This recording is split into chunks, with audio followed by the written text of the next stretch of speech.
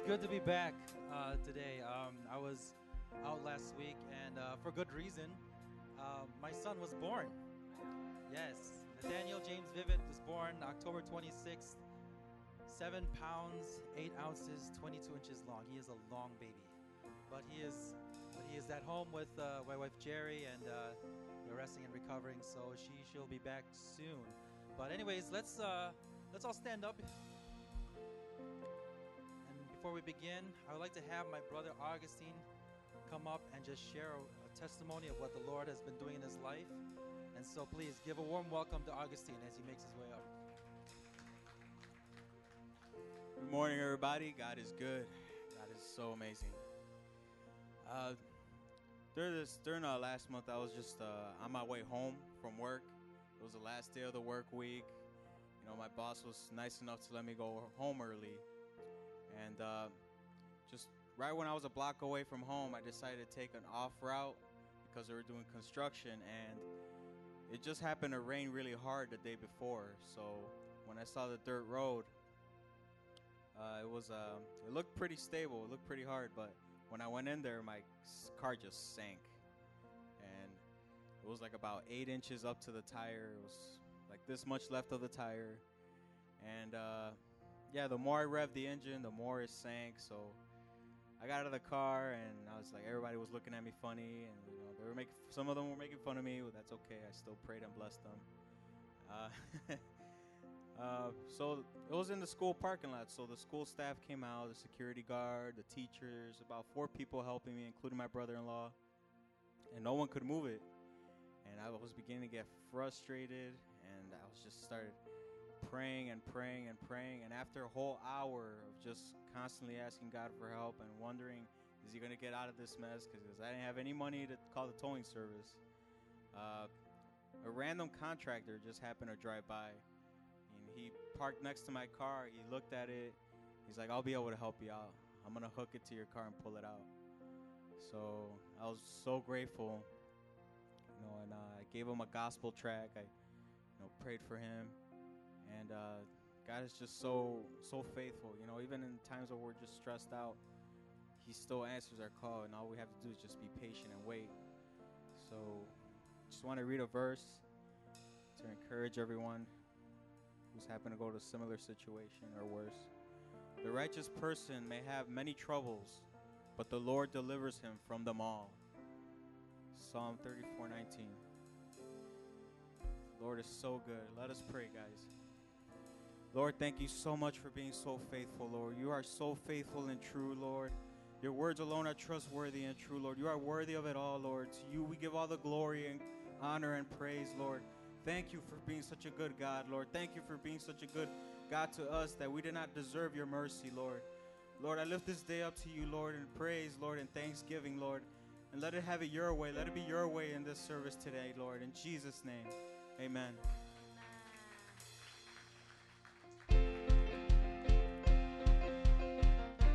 Come on, put those hands together with me. Come on. We're going to teach you this new song. It says, be my love, Jesus. I want you to be our love. There's no other love like yours. Hallelujah. Come on, it's from the valley low. From the valley low to the darkest place, to the highest heights of the mountain face, and the rhythm of night and day. If there is no love, would you be my love? I can't find anyone like you.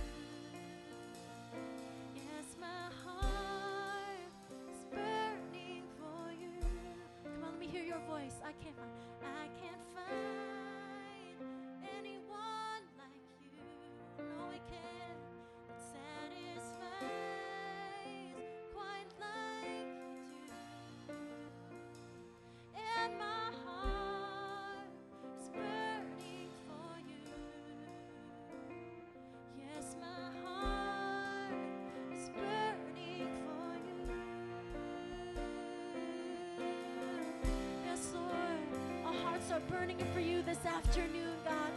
It's burning, Father God, because your presence is here with us, Lord.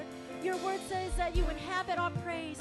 Your word says, oh God, that you draw near to us when we draw near to you. And God, today you got some people here. You got a church, oh God, that is drawing near to you. We're drawing close to you, God, because there's no other love that we can find in this world, oh God, that's like yours. We draw near because there's no other source, oh God, of peace and strength and joy, God, other than you, God. That's why we're here today. That's why we've come, Lord. It's because we found no love like yours. We found no presence like yours. We found no satisfaction like being with you, Jesus. Come on, if that's your heart, can you just tell him right now, say, God, there's no one like you. There's no one like you, God. We love you. We love you, Jesus. We love you, Lord. We love you in this place, Jesus. There's no love like yours, God. Oh, there's no love like yours, Jesus. Hallelujah, God, we love you, Lord. God, we thank you, Lord, that we can be in your presence. Thank you, Lord, that we can find our rest, our peace in you. That, God, where we're standing right now is exactly where we need to be, Lord. Where we're standing right now in your presence is where we belong, God. We belong with you. We belong in your presence. We belong at your feet. So right now, all over this room, let me encourage you right now to start focusing, start looking to Jesus. Can you just close your eyes all over this room right now? And just tell him, God, this is exactly where I want to be. Where I need to be is right here with you in your presence. So you have loved me way before I knew you, remaining faithful when I was not. I can rest in your peaceful presence. My heart is satisfied in all that you are. My home, say my home is here at your feet. Let me rest my head upon your shoulder. When I lift my hands, I touch your heart. My life I place at your feet. Jesus, I am recklessly abandoned. More of you, less of me. 'Cause when I lose my life, is when I find my life in you. Yes, Jesus, we find ourselves in you, God. God, we give it all away, Jesus, to know you, God. Come on, say that again. You have loved me. Say, you have loved me way before I knew you, remaining faithful when I was not. I can rest, I can rest in your peaceful presence. My heart is satisfied in all that you are. Come on, verse 2, say my strength. Oh, my strength is in the fullness of your joy. My hope is found in your name alone. I can rest, knowing that I'm in the hands of you who sits forever on the throne. Now my home is here at your feet. Yes, Lord, let me rest my head upon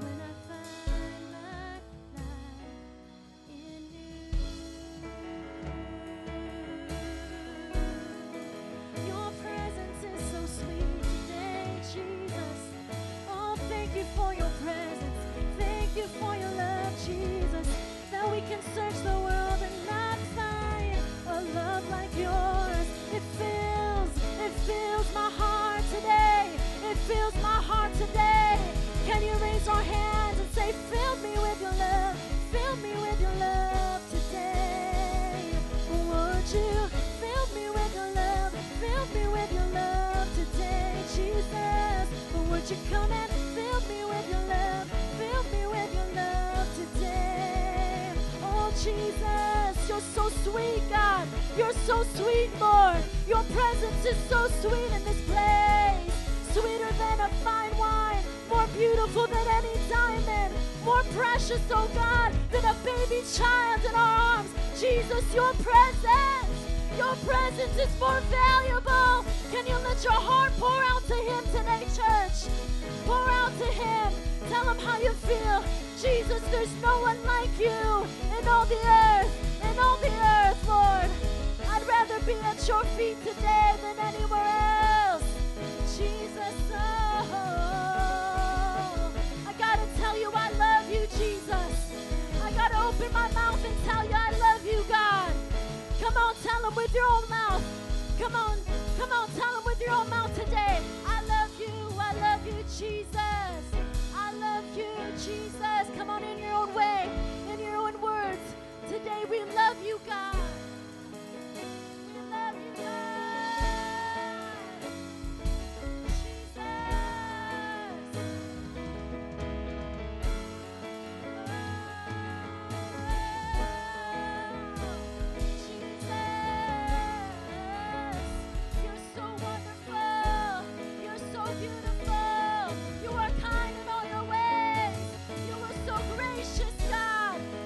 Your heart pour out. Come on, open up your mouth today. Come on, this is God's sanctuary. He's waiting to hear your praise. He's waiting to hear your praise today. Hallelujah. Hallelujah, Jesus. You're wonderful. You're wonderful. You're wonderful, Jesus. Oh. It's so easy to tell you we love you, God. It's so easy to sing a song of love to you. Because you loved us first and you're so good. You're so good, Lord. You're so good. There's air in my lungs today. You're good, Jesus. Come on, we got here to church. You're good, Lord. There's clothes on our back and there's food in our bellies. You are good, Jesus. You are good, Jesus.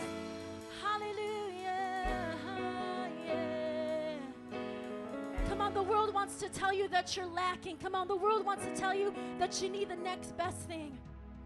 But today, let me tell you that in this place, in the presence of God, you have all that you need.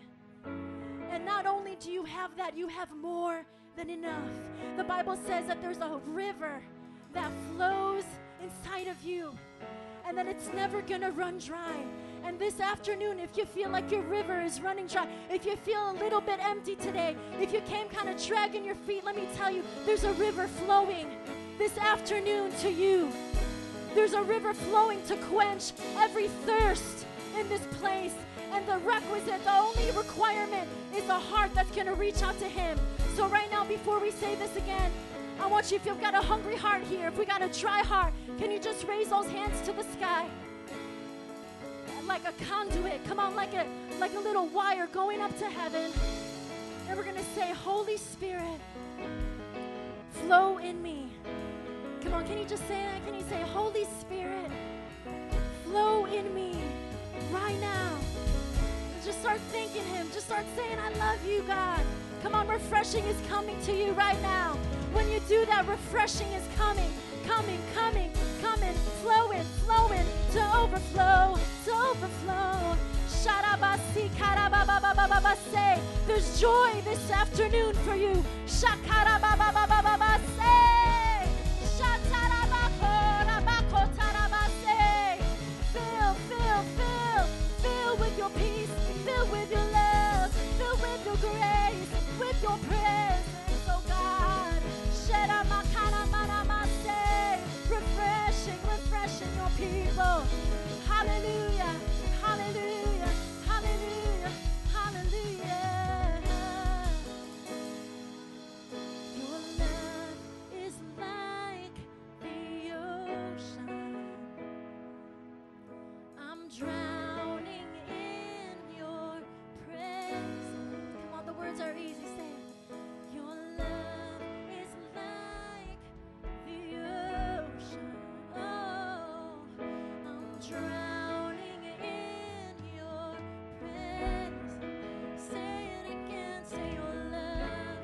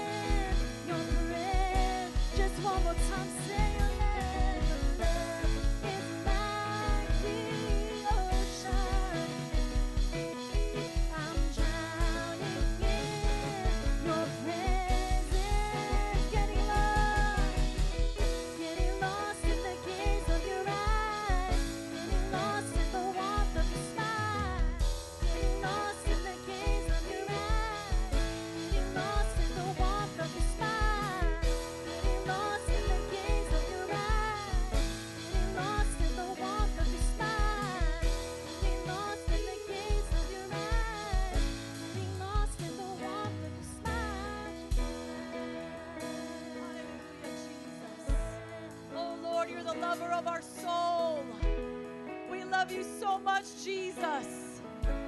Only you can fill us up, oh God. Only you satisfy. You are our bread from heaven, Lord. And we thank you for filling us. We're thankful that you complete us, oh God. Oh, we're so in love with you, Jesus. How many lovers of Jesus do I have in this room today? Come on. As we remain in this attitude of worship, I want to read to you from Revelation chapter 1, verse 12 and onward. And I want you guys to get this vision of Jesus, the one that we call Savior, the one that we call King of Kings and Lord of Lords, the one that's coming back, the one that is the lover of our soul, the one who created us. And we're going to sing that song again in adoration of this beautiful man. That song I'm reminded of, I'm in love with a man. I'm in love with a lion. I'm in love, and his name is God. He is God. He's 100% God, 100% man, and he depicts 100% love. This is the Apostle John speaking. I turned around to see the voice that was speaking to me. The Apostle John was on the island of Patmos, and Jesus Christ gave him a revelation of himself, of heaven, and of what was to come. And so when he turned around, he wanted to see the voice that was speaking to him. And when I turned, I saw 7 golden lampstands. And among the lampstands was someone like the Son of Man, dressed in a robe reaching down to his feet, with a golden sash around his chest. The hair on his head was white like wool, as white as snow, and his eyes were like blazing fire. His feet were like bronze glowing in a furnace, and his voice was like the sound of rushing waters. In his right hand he held 7 stars, and coming out of his mouth was a sharp, double-edged sword. His face was like the sun shining in all of its brilliance. When I saw him, I fell at his feet as though dead. Then he placed his right hand on me and said, "Do not be afraid.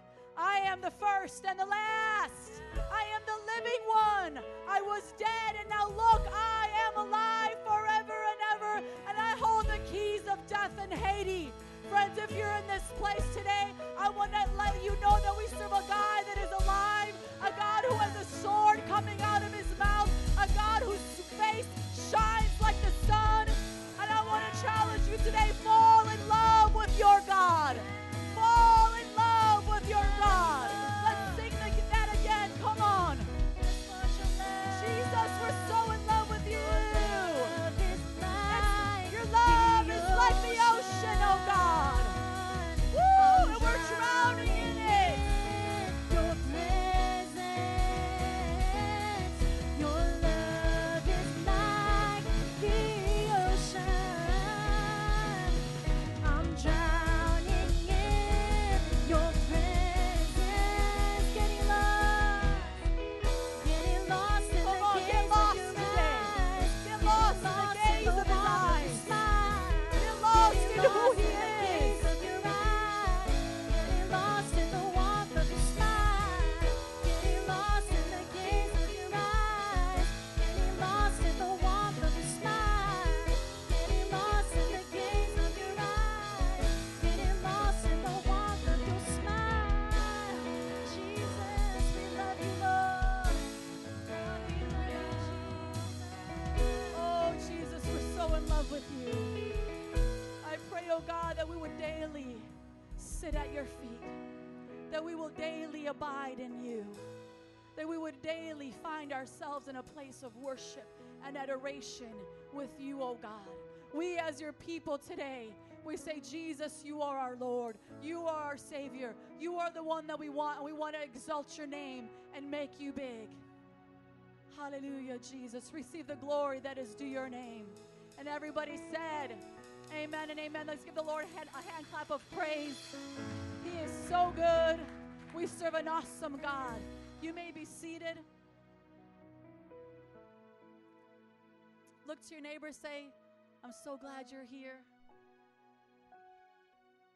Praise the Lord. We thank you all. We welcome you to Metro Praise International. My name is Nancy Wyrostic. I'm one of the apostolic elders here. And at this time, I'm going to preach the gospel to you. Look to your neighbor and say, she's got good news. have the good news of the gospel, and it's all about Jesus. If you're in this place or you're not right with God, you've not been born again, you don't have a relationship with Jesus, today is your day to get it right, to come before the Lord and say, I need you to be my Savior. In Mark chapter 8, verse 34 through 35, it says that he called the crowd to him along with his disciples. This is Jesus, okay? He called the crowd, he called his disciples, and he said, whoever wants to be my disciple must deny themselves and take up their cross and follow me. For whoever wants to save their life will lose it, but whoever loses their life for me and for the gospel will save it. So if you've been wishy-washy, going back and forth, or just full out, like just rejecting God and his commands, I want to let you know that you are not promised tomorrow and you are not promised eternity in heaven. In order to be with Jesus, to be his disciple, to be his follower, to spend eternity with him in heaven one day, because we will all leave this earth. Maybe at best our 70 years on this life, whatever we've lived for, we're going to pay the price for it at the end. And if all we've lived for was our own selfish gain, the only thing that awaits us is hell. Because if we can't live for God here on earth and serve him, why would we want to be with him in heaven? And his challenge is, if you want to be my follower, if you want to be my disciple, you must deny yourself, take up the cross and follow me. Because if you want to save your life on this earth by doing it your way, you're going to lose it at the end. But if you lose your life today, you lay it down and you say, God, I'm going to lay my life down so I can take the life that you have for me, you'll find it. So if that's you today, you know God is speaking to you, get it right today. With all eyes closed all across this room, I want us to get into an attitude of prayer. We're going to pray and you're going to get it right with God. If you know he's speaking to you, you know he's tugging on your heart to lay it all down, to lose your life so that you can find it in him. I want you to pray. As I begin to pray, you pray to Jesus in your own words and say, God, I'm going to get it right. I give you control. I need you to be my Savior. Forgive me of my sins. Come and live inside of me. I will hold nothing back. God, I thank you for every single person in this room who is hearing the message of the gospel. I ask, oh Lord, that your words would pierce through their heart, that they would accept it, that they would apply it, that they would believe it as truth, oh God, and turn and be healed and be saved and be forgiven, that your blood that was shed on the cross at Calvary, oh God, would cover them and make them new, that they would be born again in the Spirit. In Jesus' name, and everybody said, amen and amen. You can please stand up to your feet with me. If you prayed a prayer like that, you know you need to get right with Jesus today. We have prayer workers right here, our deacons, Augustine and Nandri. During the fellowship time, they will love to pray with you, to encourage you, to let you know how to get plugged into the church and get discipled. So that is available for you in just a few moments. At this time, we're going to recite our confession of faith. The reason why we do this every week is because this is our Christian worldview, and we want to scream it from the rooftops. We want to declare this. Amen? So let's recite this together on the count of 3. 1, 2, 3. I believe in one God and Creator, who is the Father, Son, and the Holy Spirit. The Father who so loved the world, the Son who purchased my salvation in his death, burial, and resurrection, and the Holy Spirit who makes me new and abides in me forever. In the perfect Holy Bible that reveals God's purposes and plans for my life, I believe in the second coming of Jesus, who will judge the living and the dead. I believe in the eternal reward of believers in Jesus and the eternal punishment for all unbelievers in Jesus. I believe in the United Church of Jesus Christ, built upon apostles and prophets, elders and deacons, in which the gates of hell shall not prevail. I believe in the salvation for all mankind is by faith alone, in Christ alone, by God's grace alone, and for the glory of God alone. Amen. Clap it up for Jesus. Spend some time meeting people. Shake somebody's hand that you've never met.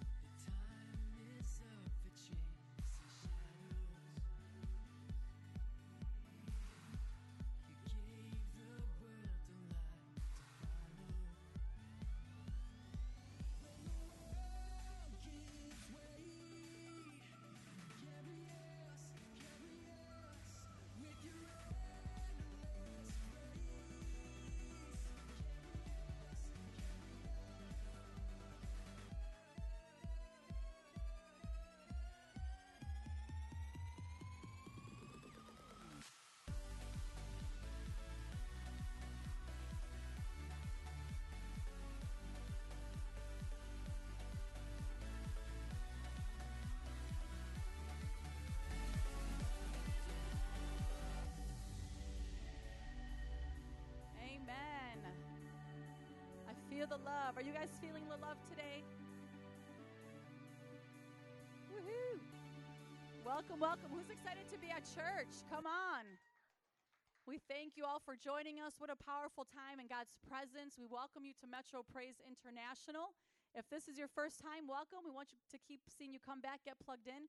Our services here are every Sunday at 10 a.m. and 1 p.m. And then we have Elevate every Friday at 7 p.m. for ages 11 to 18 years old. Thank you for that backup music. That was really good. 11 to 18 years old. If you're in that age group, you got to be here on Friday nights. We want you guys to join us next week. It's right around the corner, November 15th, for our All Nations Dinner. They're going to get it up there so we could get excited and pumped up. It's coming. All Nations Dinner, November 15th, next week for both services, 10 a.m. and 1 p.m. How many of you guys know what you're bringing? That's awesome. I'm still trying to figure out what I'm going to do to represent Greece. So my husband's going to represent Italy with cannolis. So come on, bring your yummies and your hungry tummies, and we're going to have a fun time, okay? So if you didn't know about that, now you know. Invite your friends and family. It's going to be such a wonderful time of fellowship and hanging out. Then we want you guys to know about our Thanksgiving outreach we do annually. It's going to be November 26th, Thanksgiving morning at 9:30 a.m. Meet here at MPI with your family, your friends, whoever wants to do it. Then we're all going to drive together to the west side, like Ohio Park, Cicero area, Ohio Street in Cicero on the west side. And we're going to join MB Universal Church to hand out a free Thanksgiving meal to the community there. So if you want to be a part of that, meet here 9:30 Thanksgiving morning, and let's go out with a bang, all right? Let's do it together. God is going to do awesome things. Our vision here is very simple. It's loving God, loving people, the two greatest commandments that Jesus gave to us to live by. Our discipleship strategy is threefold: connect, mentor, send. How many of you guys want to know how to get connected to MPI? Come on. Turn your handouts around. You'll see the schedule of our life groups for this quarter. We want you to connect to Jesus and to the church through these life groups. Somebody say life groups. I want to encourage you to find a place that will meet the needs of you and your family. There's so many different types of life groups, places and times. Find one to grow in, to get encouraged in, and to make friends in, because you're not meant to do this alone. So you want the church to be around you. Here's a snapshot of what's happening this week. Today we're kicking it off with the single moms. Come on, 5 p.m. Childcare is included. They're doing awesome, going after God. This Wednesday is our King's Kids Life Group, infant to 11 years old. Every week at 6:30 here at the church. Parents, drop off your children. It's a powerful time for them. This Thursday, we have our gang outreach meeting, 18 years and up, 7 p.m. at that address. They're going out every week. Every Friday, we have 2 adult Bible studies for you guys. One is at the Govea's house, the other one at the Walker's house. 18 years and up, 7 p.m. Those are the addresses. That's where you want to be if you're an adult. Make friends. Get encouraged by the Word of God. Get into the fellowship. That's where we want you guys to be for an adult. And then every Saturday we have our evangelism team that goes out. All ages are welcome for that. Meeting here at the church on Saturdays at 5 p.m. Go out there if you've never done it. You'll be encouraged, preaching the gospel on the streets and winning souls for the Lord. And then we want to mentor you. Somebody say mentor. We want to take you through our 101 book called Welcome to Your New Life. We have leaders ready to take you through this one-on-one at your pace so that you can grow in your walk with Jesus. And when you graduate the 101, you'll get into the 201 class, Disciples That Make Disciples, where we'll train you to be a leader in the church, one day to be an elder or deacon, so that we can send you out to win more souls, so that we can see God's kingdom on this earth. Because how many of you guys know Jesus is coming back, and he wants all men to be saved? Our goal then is to have 100,000 disciples in Chicago with 50 churches and 500 around the world. If you want to do that, say amen. Look to your neighbor, say, got to do it with me. Look to your other neighbor, say, don't leave me hanging. Come on. We're going to be discussing from the Disciples Giving book. We're going to be learning, rather, not discussing, maybe a little bit of both, learning about the hindrance of unbelief. We're on section 4 of the Disciples Giving book, which is all about hindrances that we are to overcome. Today is lesson 3, overcoming unbelief. A hindrance is something that prevents us from being obedient to God's commands. And how many of you guys know that we don't need hindrances in our life? We want to be fully obedient without any hindrance or roadblock so that we can serve God wholeheartedly. Here's a scripture that we're going to be learning from, Malachi 3:10. Bring the whole tithe into the storehouse, that there may be food in my house. Test me in this, says the Lord Almighty, and see if I will not throw open the floodgates of heaven and pour out so much blessing that there will not be room enough to store it. That sounds awesome. How many of you guys want that for yourselves? Here's how you get it. Number one, do you believe God commanded the tithe? If we don't believe God actually wants us to tithe, then we won't do it consistently, because we will look at it more as paying a bill. And no one likes to pay bills. Somebody say, well, however, if we really believe God commanded us to give 10%, we will joyfully do it. And that's the thing about having a relationship with God rather than a religion. It's all out of a love relationship. And so when God commands it and we're in a relationship with him, we trust his word, we want to be obedient to him because we want to please him and bring him glory, we'll do it out of a joyful heart. Number two, do you believe God will bless your giving? Sometimes we think God is just wanting to play make-believe with us. Thus, we don't pray with faith to earnestly receive his best in our lives. However, if you truly believe your seed will meet your need, then you will give expecting a bountiful harvest with God. When you are giving faithfully, consistently, your tithes and your offerings, obeying the Lord in all that you do, you should be expecting a return, a bountiful return, his provision for your life, because he is not a man that he should lie, and he is true to his word. And number three, do you believe in heaven? Many people, even Christians, forget that there is an actual place called heaven where God can open the floodgates and pour out blessings. Therefore, if more people believed in heaven, they would store more treasures there than just here on this earth. And that's the powerful thing about giving tithes and offerings, is we're storing treasures there so that we could get a return one day, eternal rewards. And that's the most important thing. Here's a summary. Overcome unbelief in giving by putting your faith in who God is and what he promised to do. And let's apply this in three ways. Number one, be faithful in giving your tithes, 10% of your total income, and offerings, anything you give after your tithes. Number two, repent if you have not trusted and believed in God's word concerning giving. And three, ask God to increase your faith for both giving and receiving in his kingdom. So we want faith in giving and in receiving. Let's confess this over our life on the count of three if you want that. Number one. 1, 2, 3. By the power of the Holy Spirit and the guidance of the word of God, I will not be hindered by greed, laziness, unbelief, discouragement, or fatigue in my giving to God. I will overcome bitterness, impatience, pride, fear, idolatry, and live a life of obedience in my finances. Let's stand up together on our feet this afternoon as we prepare to give God our very best, our tithes and offerings. It is another act of worship unto him that is pleasing to him.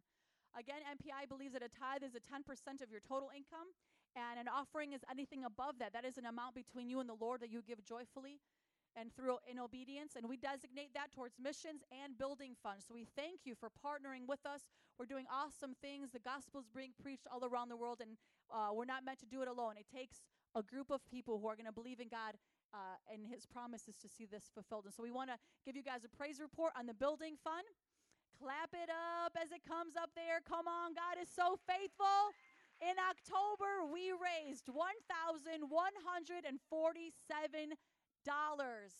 Okay, we started the beginning of this year with 2 building fund projects in mind. We wanted a new 12-passenger van, and we want that lit up sign. By God's grace and faithfulness, we are almost completed with both. So we only have $1,061 left. Do you guys want to know the challenge?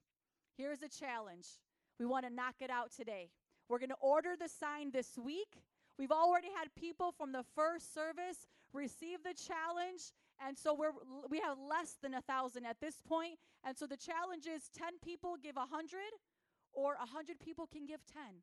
But whatever it is, that amount that you can give, we want to challenge you, because I'm telling you, there's at least 2 or 3 people that already given $100. So we are so close. We're ordering it this week, and we just want you guys to know that we thank you so much for partnering with us for what God wants to do. And then for the end of the year, we're not going to bring up anything. This was what we had in mind for 2015, a new van and the lit up sign. So we want to encourage you guys to keep giving, offering towards the missions or any other non-for-profit organization that you would like to give to towards the holidays. But nothing new is going to come up until 2016. So we did it. We're so close. Let's knock it out this week and just consider it done. And God provided more than enough. Amen? How many of you guys want to do that? Let's do it. Come on. We also have two other ways for you to give or purchase items in the church with your debit or credit card. One is online at our easy-to-use website, and the other is with me. You can see me in the back. I'll be more than happy to assist you with that. Let's recite this verse together. Luke 6:38. Jesus said, "Give, and it will be given to you. For with the measure you use, it will be measured to you." Let's pray. God, we thank you so much for your abundant provision for our lives. We thank you for all that you're doing, all that you're providing, and we will believe, God, that your word is true and that you will provide for us. So we will have faith in giving and in receiving. We will come expecting big things, oh God, because you are a great God, and with you all things are possible. So I pray that you bless the gift and the giver today. Meet our needs according to your glorious riches, God. In your name we pray. And everybody said, amen and amen. Please come forward as you give today, and thank you so much for your generosity.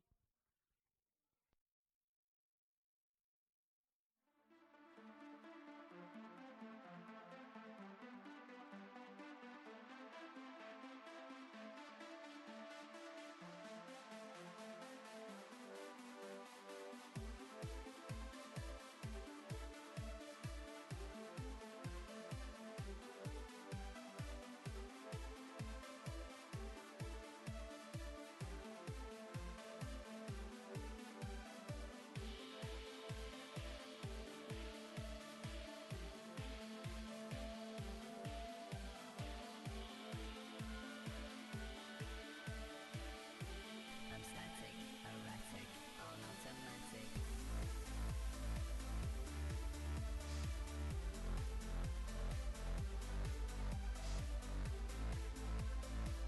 How many are ready to bless our campus pastor? Make some noise.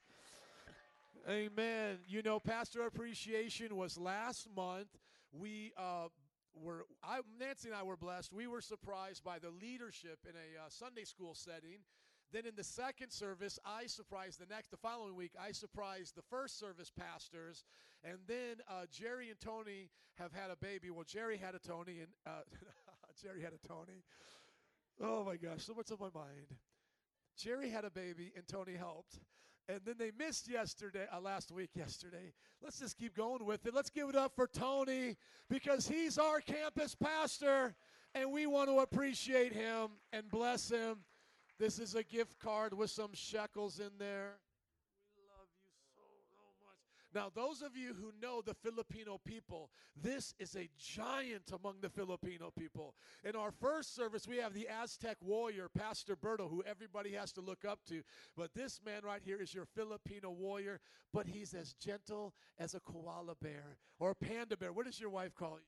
She calls me a parilla, which is a combination of a panda and a gorilla. Oh. I was going to say, do we have any pictures on Facebook? Tell us about your baby. Put up some of the pictures here of the new baby, Nathan. As they're putting it up, tell us what's going on at home. Oh, man. Yeah, like Pastor Joe mentioned, Jerry gave birth to a healthy baby boy. Nathaniel James Vivet is his name. 7 pounds, 8 ounces, 22 inches long, and he is just a doll. And if we could get a picture of him, you will see that he is undeniably mine. There's no denying it. He is my white mini-me, so to speak. But he's good, man. I love him. I love him to death. And there was this moment where he just fell asleep on my chest, and I took a picture of him, and I was just like, man, it feels so good. I'm sure you've had that feeling too. But there he is. Yep, there he is. There. Yeah, that was the day he was born. And so that is undeniably my child. That's awesome. Let's give it up for Tony. Thank you, bro. Really appreciate you guys. You guys are the best. Let's open up our Bibles to the book of John, chapter 15. Can you get it set up for me? God is so good. Thank you guys for being faithful to the second service. As you can see, we're growing here. We're also growing in the first service. I love seeing those who normally go to the first who can use this as an opportunity. If things are in your family come up, you can come here. So I love that. Feel free to switch back and forth. But this is a wonderful time to be a part of our church. We have been growing and experiencing new things in God. And I just want to thank you. As your pastor, I want to thank you for all that you've given towards that building fund. You know, you may look at us, we're a young church, a lot of young adults, and, you know, there's not a lot of people with great wealth, though you never know. You might be sitting next to a millionaire because they dress casual too. But, you know, just everyday average people are in this church. That's how I look at it. That's how I am. And yet we were able to buy a new van, to have total of 2 vans doing transportation all across this city, helping out everybody from adults and families coming to Sunday to children coming on Wednesdays, youth coming on Fridays, taking trips down south to do missionary work and the things that we do in New Orleans. And now with this sign, you know, we had 6 months to do it, and we're going to knock it out today. I want to thank you. My wife and I, we've committed 100. Others have been doing it. We're going to count up all the shekels today, and we're going to post it on the Facebook page to let you know the total. Because they said, you know, Joe, we'll do it for you if you put half the money down, okay? So $4,500, I could have came to them a long time ago, and they would have done it, and then we could have paid them off, etc. But I don't believe in doing things like that. I want to do it in excellence, okay? And so even just 1,000 missing, I don't want to call them to come do it. I want to know we have it all from start to finish, and I'll tell you what, I want to call them tomorrow, okay? And so very seldom do we ever do stuff like this. You know us, as my wife said, when the year ends, we're not even going to talk about more stuff and say, oh, well, we got 8 weeks left or 6 weeks left in the year. Let's buy some more stuff. No, we want you guys as a church to feel that sense of accomplishment. And let me just share another testimony about this. You know, Jose's family, Jose, would you raise your hand there in the back? His family testified to me, and it blessed me so much. I'm going to cry if I think about it too long, so I maybe should just tell the story quickly here. But we were in a meeting, and she was sharing her heart, and you know what she said? She said, you know, giving tithes and offerings is hard for me sometimes. You know, it's not always easy. But she said, I am reminded that when I first walked into these doors, somebody before me paid that I might be there. They paid for the rent to be paid, the lights to be on, the chairs to be there. And because of that, she said, my whole family has come to know Jesus. My sons, myself, you know, and it made me just think about that. Yes, you guys have come to this church, and there's been no sign there. But think about how many people now are going to know there's a church in the community as they're zipping by Diversey, seeing that beautiful lit up sign. It is literally going to cover the entire length of our 3 storefronts. So if you see, here's a door, there's a door. That's 2 storefronts. The third door is there. This has been remodeled pretty nice. It looks nice to be old storefronts. It used to be an old dollar store. Before that, it was an Italian restaurant, you know. I guess there was the cooks, the chefs back there. I don't know what they were doing. That's why there's the holes back there. But it's good to have a church here today. Amen. And so I just want to say, it doesn't matter what you give. Just give your best. And you know what? If you can't give your best, ask your neighbor if you can give their best for them, okay? Ask if you can borrow their wallet. Say, neighbor, I don't have a lot to give my best, but you know what? Can I give your best on your behalf? You know, and I'm just kidding, half kid. Just don't do it and get in trouble. But no, I just want to say thank you, because all of us have to deal with finances in our life, and to know our goal has been set in November, that is amazing. Amen. So thank you for that. Let's go into our sermon today. We're in a series called Abide. Today's message is daily abiding. Everybody say daily abiding. Thank you. In John chapter 15, we see Jesus talking about abide. Follow along with me here. Every time you hear or see the word abide, would you say it out with me? Can everybody say abide? Okay, so read it out with me. Let's participate together. John 15, starting in verse 1, Jesus talking, I am the true vine, and my Father is the vine dresser. Every branch in me that does not bear fruit, he takes away, and every branch that bears fruit, he prunes, that it may bear more fruit. You already are clean because of the word which I have spoken to you. Abide in me. Thank you. And I in you, as the branch cannot bear fruit of itself unless it abides in the vine. Neither can you unless you abide in me. Verse 5 and onward. I am the vine, you are the branches. He who abides in me and I in him bears much fruit. For without me you can do nothing. If anyone does not abide in me, he is cast out as a branch and withered, and they gather them and throw them into the fire, and they are burned. If you abide in me and my words abide in you, you will ask what you desire, and it shall be done for you. By this my Father is glorified, that you bear much fruit, so you will be my disciples. And listen to these last two verses as we read them. As the Father loved me, I also have loved you. Abide in my love. If you keep my commandments, you will abide in my love, just as I have kept my Father's commandments and abide in his love. You think Jesus is trying to get us to see something here? I mean, it's pretty clear Jesus wants us to abide. 10 times in 10 verses that word is used out of our Savior's mouth. The word abide means to remain, to stay, to be in a place of connection. Just like how a fan is plugged into an electrical outlet and it has to stay connected for the fan to work, we need to be connected to Jesus. We're not an agricultural people, but I'm sure we understand Jesus' illustration here. But I got a picture. That big old stick thing in the middle is called the vine. Everybody say vine. It's big and thick. That's where it goes into the ground and brings the life force to the branches. These branches are green and bud forth the life. From that comes also the leaves and then the fruit. And this is what God is telling us. Jesus is saying, I am the vine. I am the source of life. You cannot have life outside of me. Then you are these branches. And then what comes out of these beautiful branches is fruit. And last week we talked about the different kinds of fruit in the Bible that we should have in our lives that Jesus considers to be good things. The fruit of the Spirit, love, joy, peace, patience, kindness, goodness, gentleness, and self-control. The fruit of good works. The Bible says you should have the fruit of good works in your life.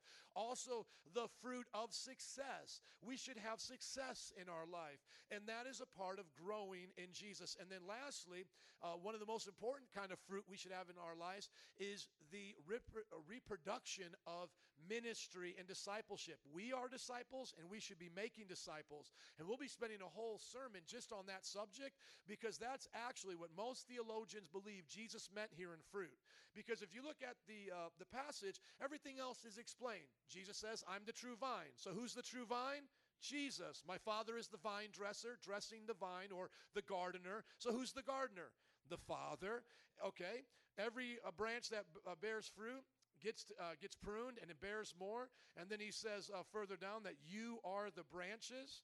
Here in, where does it say in the branches? I just lost my spot. Verse 5, thank you. I am the vine, and who are the branches? We are the branches. So Jesus is the vine, the Father is the gardener, we are the branches. And then he talks about fruit. Look, there's no definition of fruit there. He doesn't say, and the fruit is this. So as I showed you last week, there's a lot of good things the Bible calls fruit in the Bible, but the number one that they probably think he is talking about here is actually the fruit of you producing more disciples in Christ. Just like a healthy father and mother produce offspring, healthy Christians should be producing new healthy Christians in their life. This is why Jesus said in Matthew chapter 28, he said, go into all the world and make disciples. Well, who was he telling that to go make disciples? What were those people called? Disciples. So he said to disciples, go into all the world and make disciples. When God created the earth, he said, be fruitful and multiply. So we should be multiplying as healthy families do to populate the earth, and we should be multiplying in the church by making new disciples. But you know what? There's something here. I don't know if you can see it, but there's something here in this picture that speaks to the part of this passage that's the one that we don't really like to talk about a lot in the church. And I don't know if you can see it, but there's a little leaf right here that's struggling. Does anybody see that struggling leaf? I don't know from your point of view, but it's more dead than alive, and it's missing parts, and you can see right through it. Well, what does the Bible say the gardener, the vine dresser, does with those kind of leaves? Come on, somebody say snip, snip. Amen. He says he prunes them so that the vine can bear more fruit. And this is going to be one of the tough messages of this lesson, but I know we're going to love it because the Bible says we should love knowledge, we should love discipline. But I'm just wondering today, it's not today's message, but in this quick introduction, I just wonder today how many of us need things pruned out of our lives. I wonder if there's a little attitude in our lives trying to pop its way out and get us distracted from serving God. And I'll confess to you, I had a little bit of road rage this week. I had to go to seminary. Thank you guys for praying for me. Had to go all week for my doctoral classes. Hour and a half there to Deerfield from Elgin, and an hour and a half back, okay? And I did good all of those days, Monday, Tuesday, Wednesday, Thursday. I did great. And then, believe it or not, here comes Friday. I met a friend from Germany. His name was Stefan, and he was here in the first service and taught us some German. Okay, it's a good guy.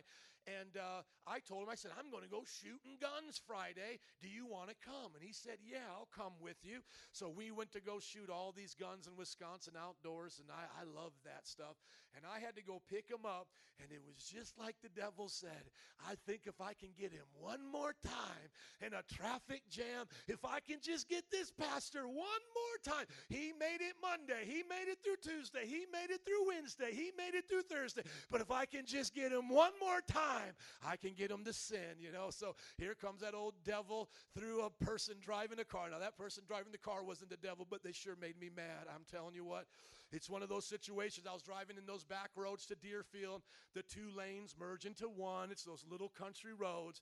And this person's just, oh, man, they came in so sharp to cut in right at the last minute. Just, you know, come right in. And I thought they were going to hit me. I'm a father of 4, and I'm like, man, you're such an idiot. And I'm like honking the horn, and I'm not going to tell you what else I did. That's between me and God. That's between me and God. But I can tell you I'm forgiven. The Lord had to snip that. The Lord had to snip it out of me. And so I'm just wondering, is there anybody else here today that needs some things snipped out? So get ready to learn these things as we go through our sermon series. We're going to learn about bearing fruit, discipleship, and being a leader. We're going to learn about getting things pruned out of our lives. And maybe we'll even talk just about the Father, the gardener, and how everything in your life is Father filtered. You know, when you turn on that water spout, the faucet, it all comes through that spout right there, and there's a little filter right in there. Have you ever seen that in your house? And sometimes it gets clogged, and you got to go up there and get it. But a lot of times we go through life, and we just wonder where God is. Well, you know what? God's right there in the midst of it. Everything is Father filtered.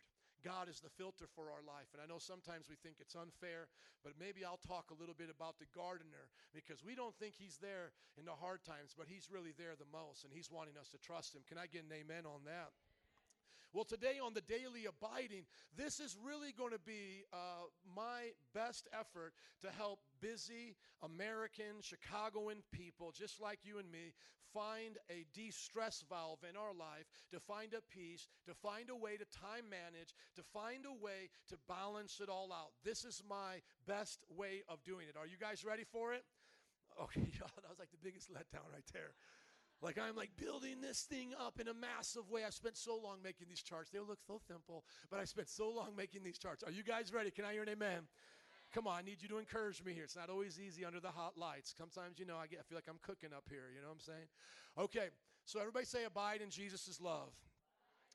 Thank you. Remember, that's what Jesus said. He said that we need to abide in his love.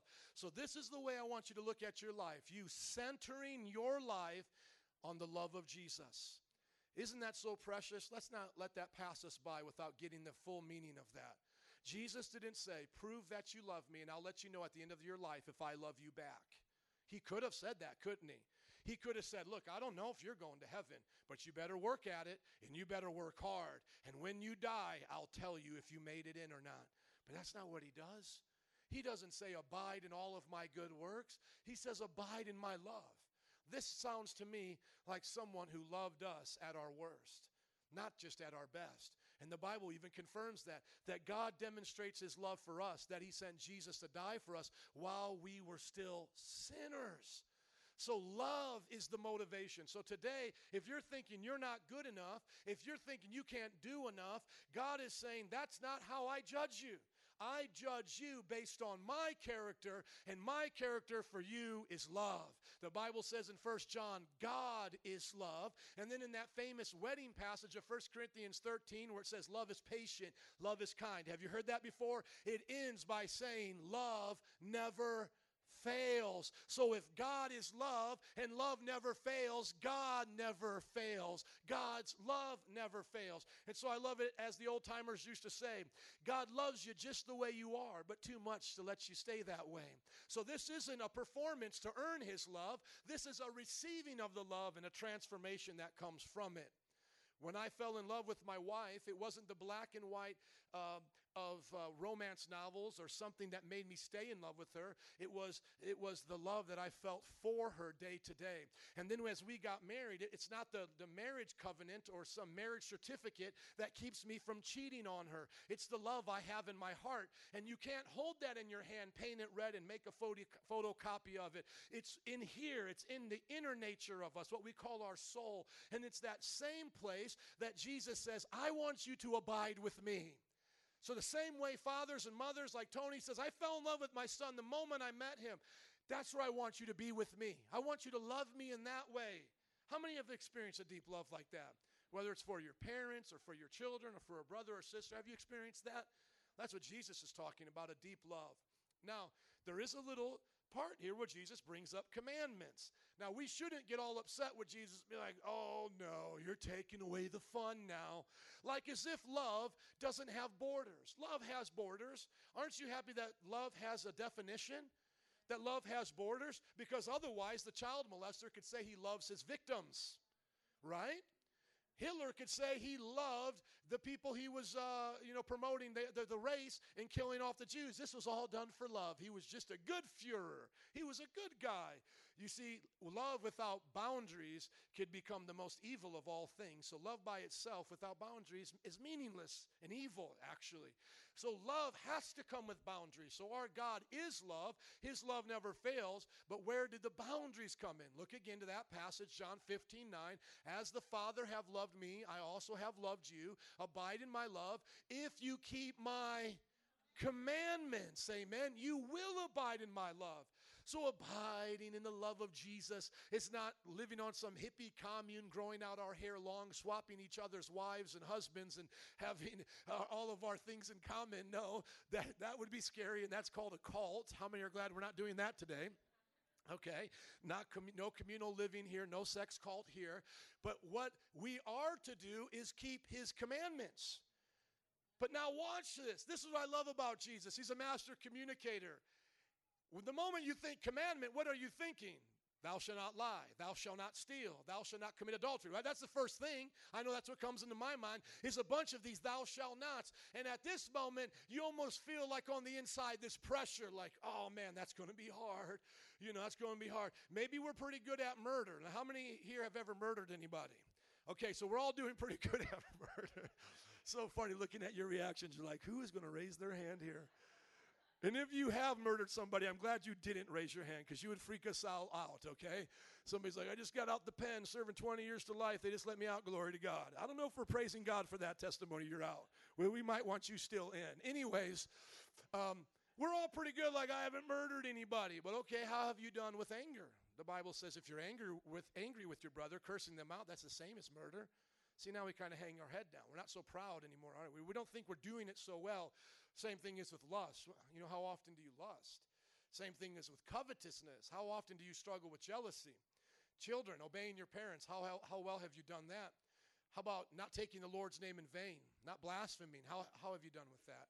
See, when we look at those commandments now, all of a sudden we want to hang our head down and go, Jesus, I'm not good enough. And if I'm not good enough to keep all these commandments, that must mean I can't abide in your love. That's sad. But watch. Jesus said there are two greatest commandments in all of the commandments. He said the first one is what? Love God with all your heart, soul, mind, and strength. And what's the second one? Love your neighbor as yourself. You see how that just changes your emotion to the commandment? You say, I could do that. Okay, I get that. Yeah, I can love you like you love me. I'll give you everything. I'll give you everything. I can do that. I can love my neighbor as myself if you'll help me, if you will be the vine, if you will be the life source, if you will be the one that encourages me, leads me not into temptation but delivers me from evil, if you're the one that prunes me when I'm going off into a bad direction, I can do that. So Jesus teaches us how to keep those commandments and how to abide in his love. It's all about our desire to love him back. That's how I keep God's commandments. So now let's put those commandments in their proper place with thinking about love. Okay? Blasphemy, taking the name of the Lord in vain. If I love God and I stub my toe, am I going to want to abuse his name?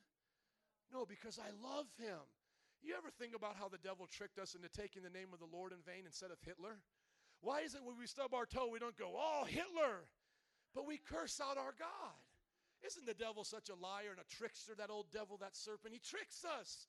Here we're taking the name of our Lord and Savior in vain, and he's the God of the universe. And yet the very evil people of this world, we don't even say their name. See, the devil, he knows there's power in that name. And I've seen it in other countries and even here. When you speak that name, things can happen. Things happen in the spiritual realm. Evil spirits will flee. Sometimes people's bodies get healed. There's a real power when you believe in the name of Jesus. And the Bible, the world, the devil wants us to become numb to it by taking it in vain all of the time. Well, that one becomes a little bit easier when I think about love. Well, how about this? Going to church on Sunday. The Bible says to not forsake the gathering together of the brethren. Well, if I love God, don't I want to come here? Isn't this where I want to be? And look at how many young adults are here, and yet there's churches all across this city that can't get young adults to come, and yet so many of them come on their own. Just like this morning, a skateboarder came in with this skateboard. You know, there's so many people trying to get those kids to come in, yet they come here on their own. Same thing with you. You guys are all working. You're all busy. You came here this morning. Why? I hope it's because you love God. Now, what about the other ones with loving people? If I love people, will I steal from them? Will I? If I love people, will I be corrupted on my job and cost them their 401ks? Remember Enron? If I love God and I love people, I can't do that. How about cheating on my wife? If I love her as I love myself, can I do that? So here it is. Here's Jesus' solution to keeping all of the commands. Abide in my love and love me and love others, and these things will come naturally. These things will come as naturally to you as a branch bearing forth grapes. Does that grape have to try really hard today? I want to bear a grape. Help me, help me, help me. Boom. And then there comes a grape? Or is it a part of a natural cycle? It's a part of a natural cycle that when that branch is in that vine and there's being pruning, so all disease things are taken out, it will naturally bring forth that fruit. As you love God, as you love people, as you abide in the knowledge of the love of God, what he did for you on that cross. That's why we tell that gospel story here every Sunday. As you abide in that, the commandments of God will not be a burden to you. They will not be burdensome, the Bible says, but rather they will be a joy to your soul. I challenge you one day to read Psalms 119. David went through the Hebrew alphabet like how we learn the alphabet, like A is for apple, B is for boy, something like that. You know, as we learn these things, he went through the entire Hebrew alphabet in Psalms 119, and every letter he wrote about how much he loved the law of God. The law of God was written with the Hebrew alphabet. He said, I love you so much, God, I'll take every letter out the alphabet and I'll start a portion of a psalm and talk about how much I love the law of God. How many just want to see one of those real quick? Just go to Psalms 119 right now, and you'll see about how much David loved the law of God. I have it from here today, Jose. Thank you, sir. Turn 119, just so you can see how much David loved the law of God. Blessed are those whose ways are blameless, who walk according to the law of God. Blessed are those who keep his statutes and seek him with all their heart. They do no wrong, but follow his ways. You have laid down precepts that are to be fully obeyed. Oh, that my ways were steadfast in obeying your decrees. Then I would not be put to shame when I consider all your commands. I will praise you with an upright heart as I learn your righteous laws. You know how many of the righteous laws there were in the Old Testament? 613. I will obey your decrees. Do not utterly forsake me. So B for Beth is how they started their alphabet. And that's where he started with the word blessed. And you can go through all of these psalms and you can start to see, praise be to you, Lord. Teach me your decrees. With my lips I recount them, all the laws that come from my mouth. You see all of these things that he said about the law of God. This is how we should consider it. Can I hear an amen? So now we understand that, but now let's get into our life. And here is that chart that I was telling you about that I took some time on. When you look at your life, you're going to look at probably 5 major categories. Your family, your discipleship, your devotion to God. Number 3, your work. Number 4, your responsibilities. And number 5, your goals. This is pretty much your life in this format as a chart. And what I want you to see is that right in the center of your life needs to be abiding in Christ's love, obeying his commandments to love him with all your heart, soul, mind, and strength, and loving your neighbor as yourself. As you do that, you will bear fruit from the center of your life. So think about this inner part right here being the vine, cut right down the middle. There's this vine like an artery, and out of that vine comes all of this healthy life. Do you see that? And so I want you to believe with me today that God wants fruitfulness in your family, that he wants it in your walk with the Lord, in your work life. He wants you to be responsible, bearing fruit, and setting goals. You know, my parents cannot get out of the Midwest fast enough to their retirement home in Florida. Now, how many can say goals? You ever hashtag that goals? Somebody may want to have the goals that my parents achieved in their retirement age. My dad's going to be 70 this year, so he worked almost his whole life. Somebody say goals. And when they left to go to Florida, it's an 18-hour drive. They didn't stop. They didn't do nothing. They drove it all at once. I'm like, oh, my goodness, you guys impressed me. But you know what they wanted to get away from? Was from our dark cloud cover that was settling in those last couple of days. And those leaves falling off. And all of a sudden, and you guys are all hating on them right now, but that's okay. And all of a sudden, they get there. They're taking the pictures of the palm trees and all of that. But you know what? That took setting a goal. My dad started working as a young man, and he made that as a goal. I want to retire, and this is how I want to be in life. And see, goals are important. If we don't set them, we'll never hit them. And we'll wonder why we're aimless in life. Goals are important. So put all this together and begin, as you're taking your own notes, think about things you want to be fruitful in these areas. What kind of family do you want? It's funny because my daughters already know the kind of wedding dress they want to wear at their wedding, and they're already only 6 and 5 years old. And that's not just for little children, that's also for young adults. I have young adults in this church, 20, 25 years old, and they already know the kind of wedding dress they want, but they don't know the kind of man they want. You see, you got to set the right kind of fruitfulness and the right kind of things you want to achieve in your family. What kind of family do you want? What do you want your marriage to look like? How do you want him to respect you, and how do you want her to respect you? You know, vice versa. How do you want the husband and wife dynamic to work? What about children? How many children do you want? Where do you want to live? What kind of places do you want to grow up, have your children grow up? What kind of school do you want them to be in? Do you want to homeschool them? Private school? Public school? Have you stopped and thought about this? Because this is abiding in Christ. God cares about these things. And it's when we get to that next rung, distractions, we move out of fruitfulness and we get into distractions, and we feel like we're that gerbil running so fast, giving it everything we have, but we're not moving in life. And the problem with that is that can happen to Christians just as it does non-Christians. We get discouraged when we don't achieve things in our life.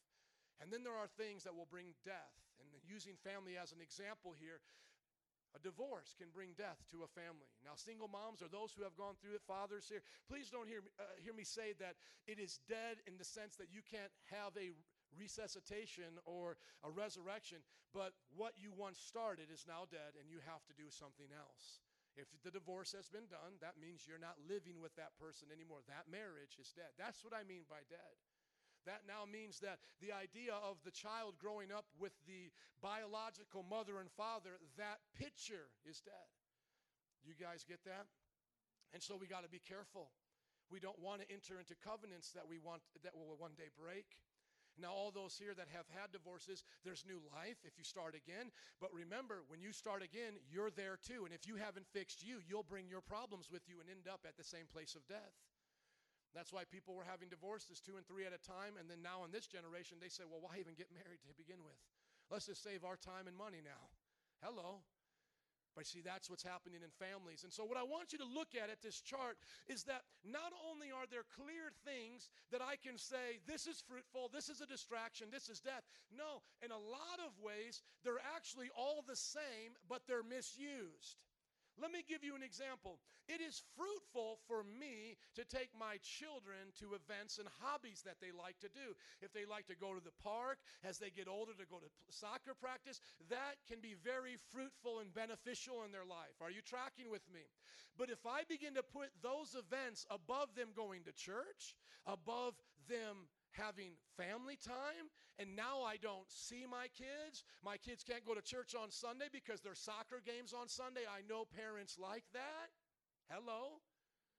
Now it's become a distraction. That soccer game has moved away from just being a fruitful activity for their life, and now it's distracting my family from the goal and the purpose of a family, which is to glorify God and raise up productive young people for the Lord. Hello? And then if I'm not careful, by prioritizing those things, now death will come, and as they get older, they'll say, well, Mom and Dad never prioritized church. I could skip for sports all the time. Now that I'm 18 years old, going to U of I college, why go anyways? And there comes death. So what we do matters. How we live matters. Christ is telling us, abide in Him. Don't move out from there. Don't disconnect yourself from there. And what I think God gives us as a mercy is conviction that when we get into that gray area, it's not a sin, it's not death yet, but we know that it's not bearing fruit. God is trying to speak to us there. And so what I really want you to do is learn how to discern for yourself, where am I bearing fruit in these areas of my life, and where have I been the donkey with the carrot in front of me, and I'm just getting distracted and getting off target. Hello. You see, when I was making this, I was going to come up with a whole lot of very specific things, but then I began to think to myself, if I start telling you, children should only play one sport, and then after 2 sports, it's a distraction, 3 sports is a death, then no longer will you be abiding in Christ's love, you'll be abiding in my personal opinion. And that's not what I should do as a pastor, not teach you how to abide in my personal opinion. You need to learn the relationship of abiding in Christ's love. And so you'll feel it in your heart as you start living life with God as this is your perspective. Some of you have already, you know what I'm talking about. So for example, when my wife and I want to spend time with our kids, we can get into the habit of going to a place, spending some money, going to the jungle place at Woodfield Mall. What's that place called? Does anybody have any kids? Has anybody ever gone to Woodfield with their kids? Rainforest Cafe, thank you. You are awesome. Just another bonus for you, Maria. Thank you. Don't hate on Maria. She's always saving the day. Let's give it up for Maria. She's awesome. And thank you. But guess what? It becomes a distraction when I can't afford it, and now I'm pulling out my credit card.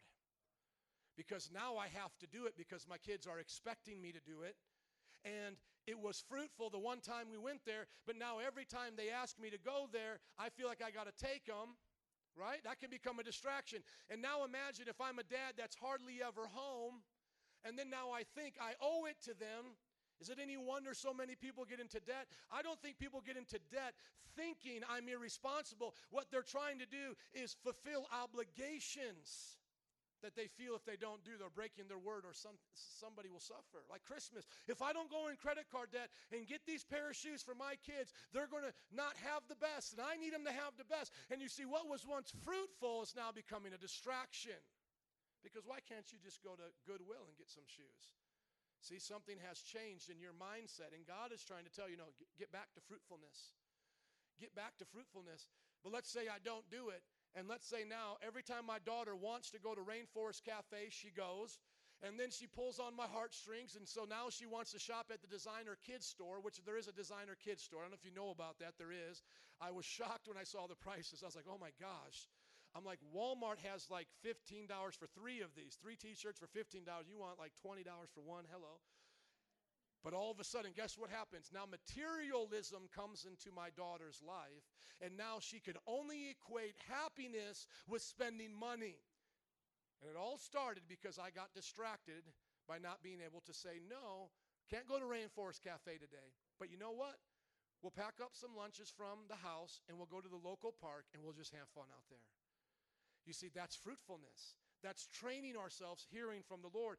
And I have a lot of points to share with you, but I want to just build this out because it's not just about my points to help you think in this.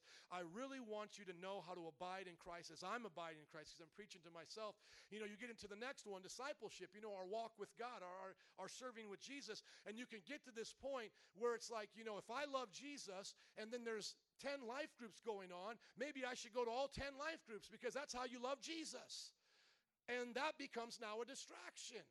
Because God knows you also got to go home and do laundry. God knows you also got to go home and pay the bills. And so you're thinking, I'm doing good. I'm going to church. I'm at this life group. I'm at this life group. And then before you know it, you're distracted by doing things for God that you're not being who God wanted you to be.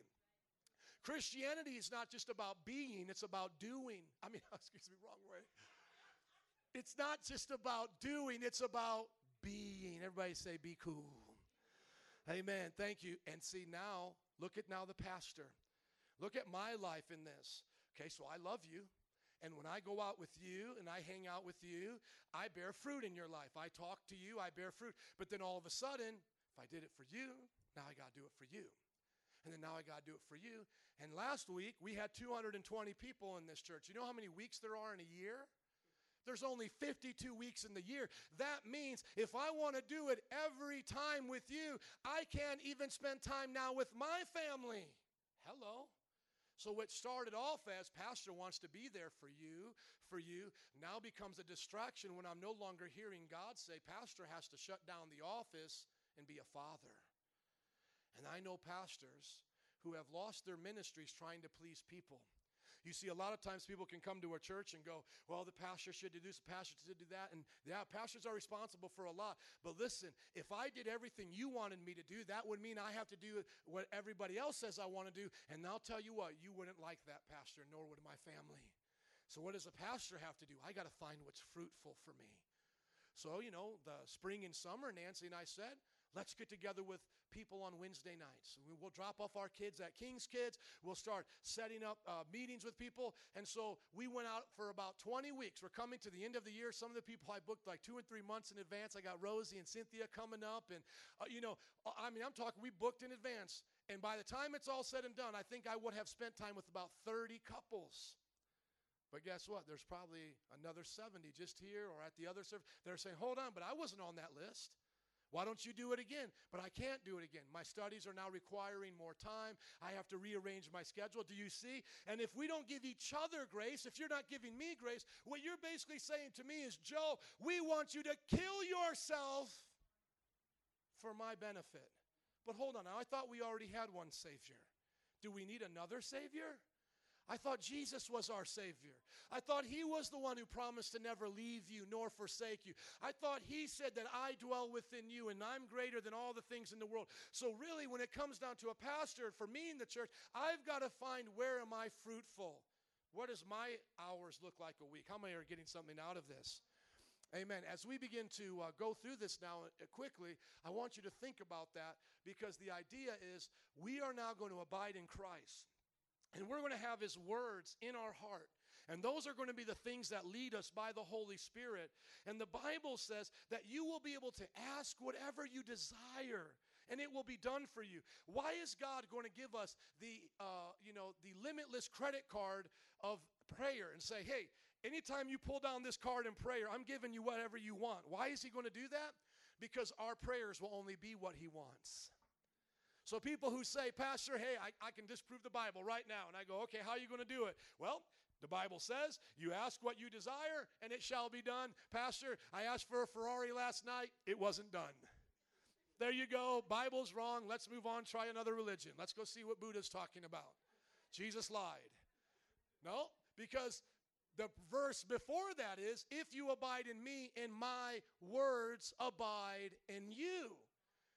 You see, then you ask and you get those things done. It's the same way of us speaking to our children.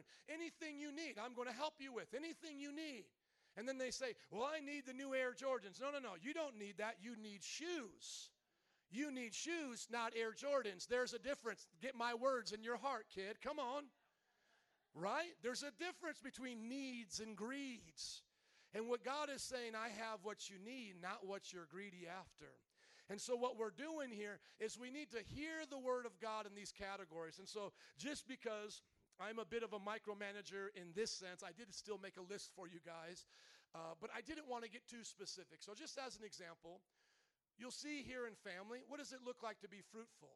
love, family order, selflessness, etc., right? So I'm not being very specific. Have dinner at 5 o'clock every day. Always do your devotions with your kids on their knees by their bedside.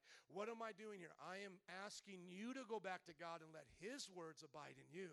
Let God teach you how to do devotions. So let's get some main goals here in every one of these situations, and let's see what we should be aiming for. So let's go with family.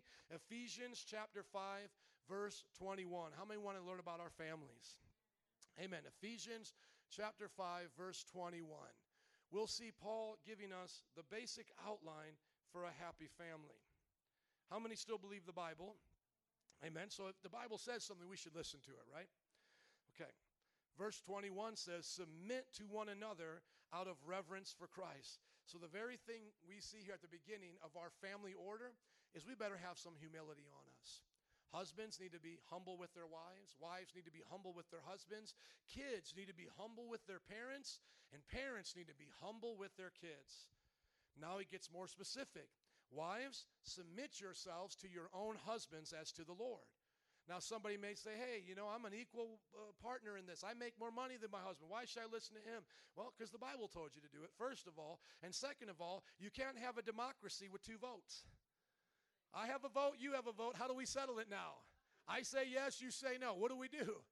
There's two people in charge of the marriage. One's a man, one's a woman. And Christ says, you talk it out. You work it through. You express your heart. But the last one, the one who settles the vote is the husband. The last vote goes to the husband, and the wife says, I submit to that. Now you'd say, well, you know what? You don't know my husband then. Well, you don't know the power of God then. Because I'm saying God can change your husband. If he physically abuse you, don't have him be your husband. Leave him. Amen. Other than that, try to win him to the Lord. Now, those of you who are married to Christians, you can't use that as an excuse. There needs to be that order there. And the wife submitting is not her giving up her personality, acting that as if she doesn't have a voice. Does anybody think my wife doesn't have a voice? Does anybody not think I honor my wife? Do you not see her partnering with me in this church? My wife is just as much of a leader as I am. And if you doubt that, you won't like the conversation that comes next with her. You know what I'm saying? Because she can get sassy. But she'll still be nice. She'll let you think whatever you want. But I'm telling you, my wife has a lot of authority. But she still chooses in the house to let me have the final vote. Now, I have to do that unto God. For the husband is the head of the wife, as Christ is the head of the church, his body, of which he is the Savior. Not two heads, one head. That's the example. Now, as the church submits to Christ, so also wives submit to their husbands in everything. And how many things? Everything. Let's say it like we mean it. Everything, okay? But then look at verse 25. Husbands, love your wives just as Christ loved the church and gave himself up for her. So if my wife is having to submit to me and everything, but I'm having to love her in every way like Christ loves the church, we're going to do the right thing every time. Hello, if my wife has to submit to me in everything as Christ does the church, as the church does to Christ, and I have to love her in every way, we will serve each other right every time.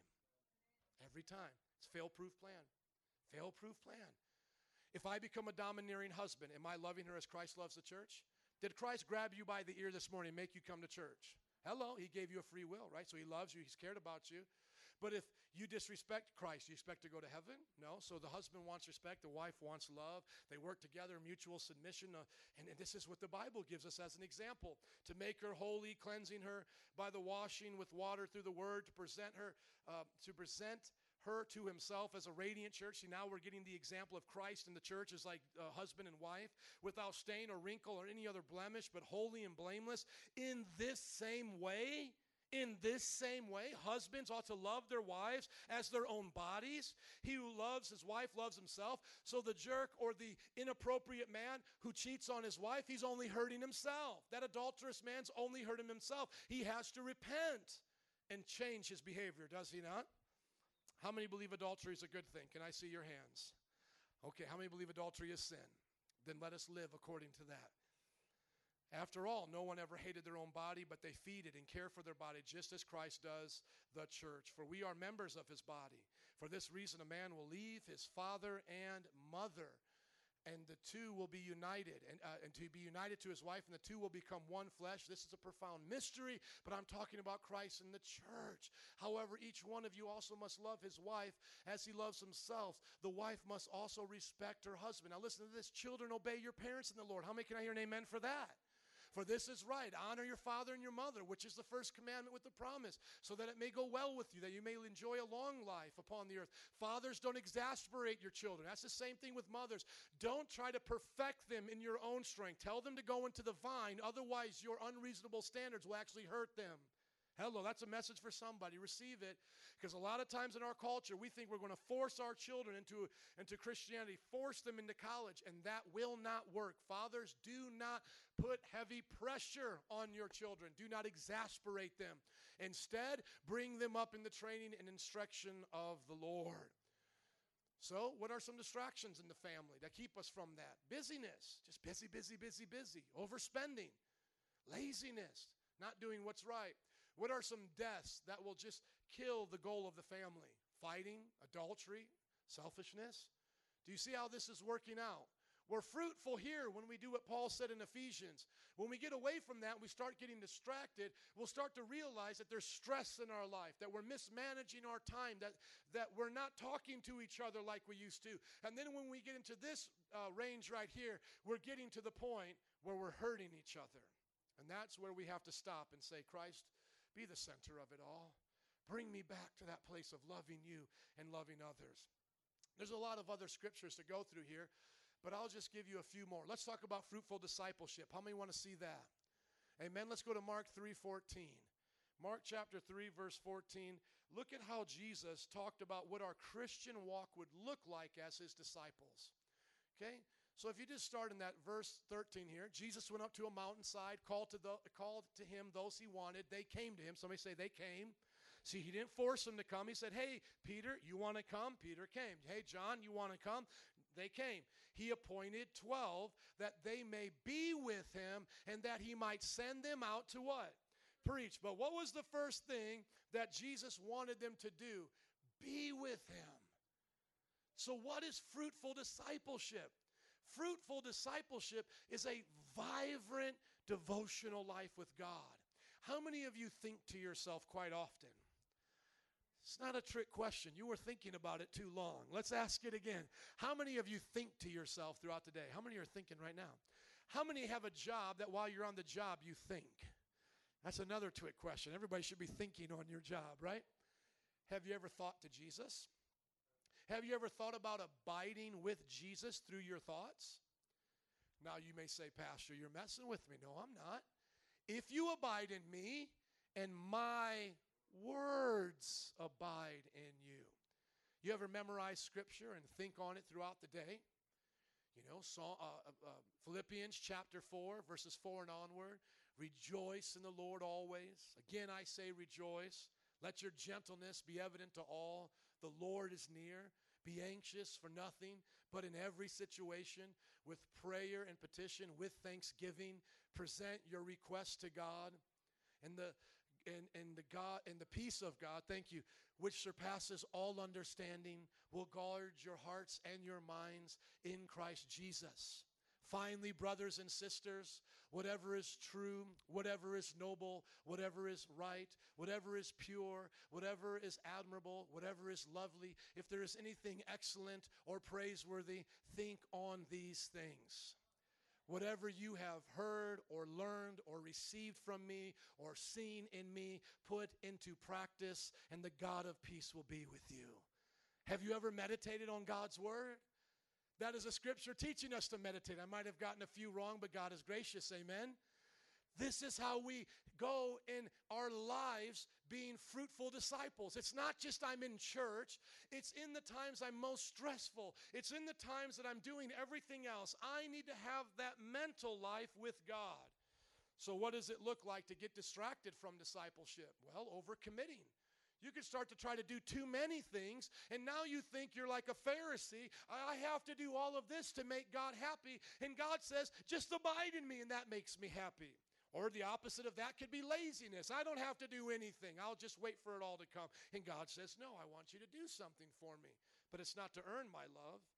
And then shallow relationships. You can hide yourself from people in the church or hide yourself from God. And then lastly, what will bring death in your relationship with God? Well, gossip.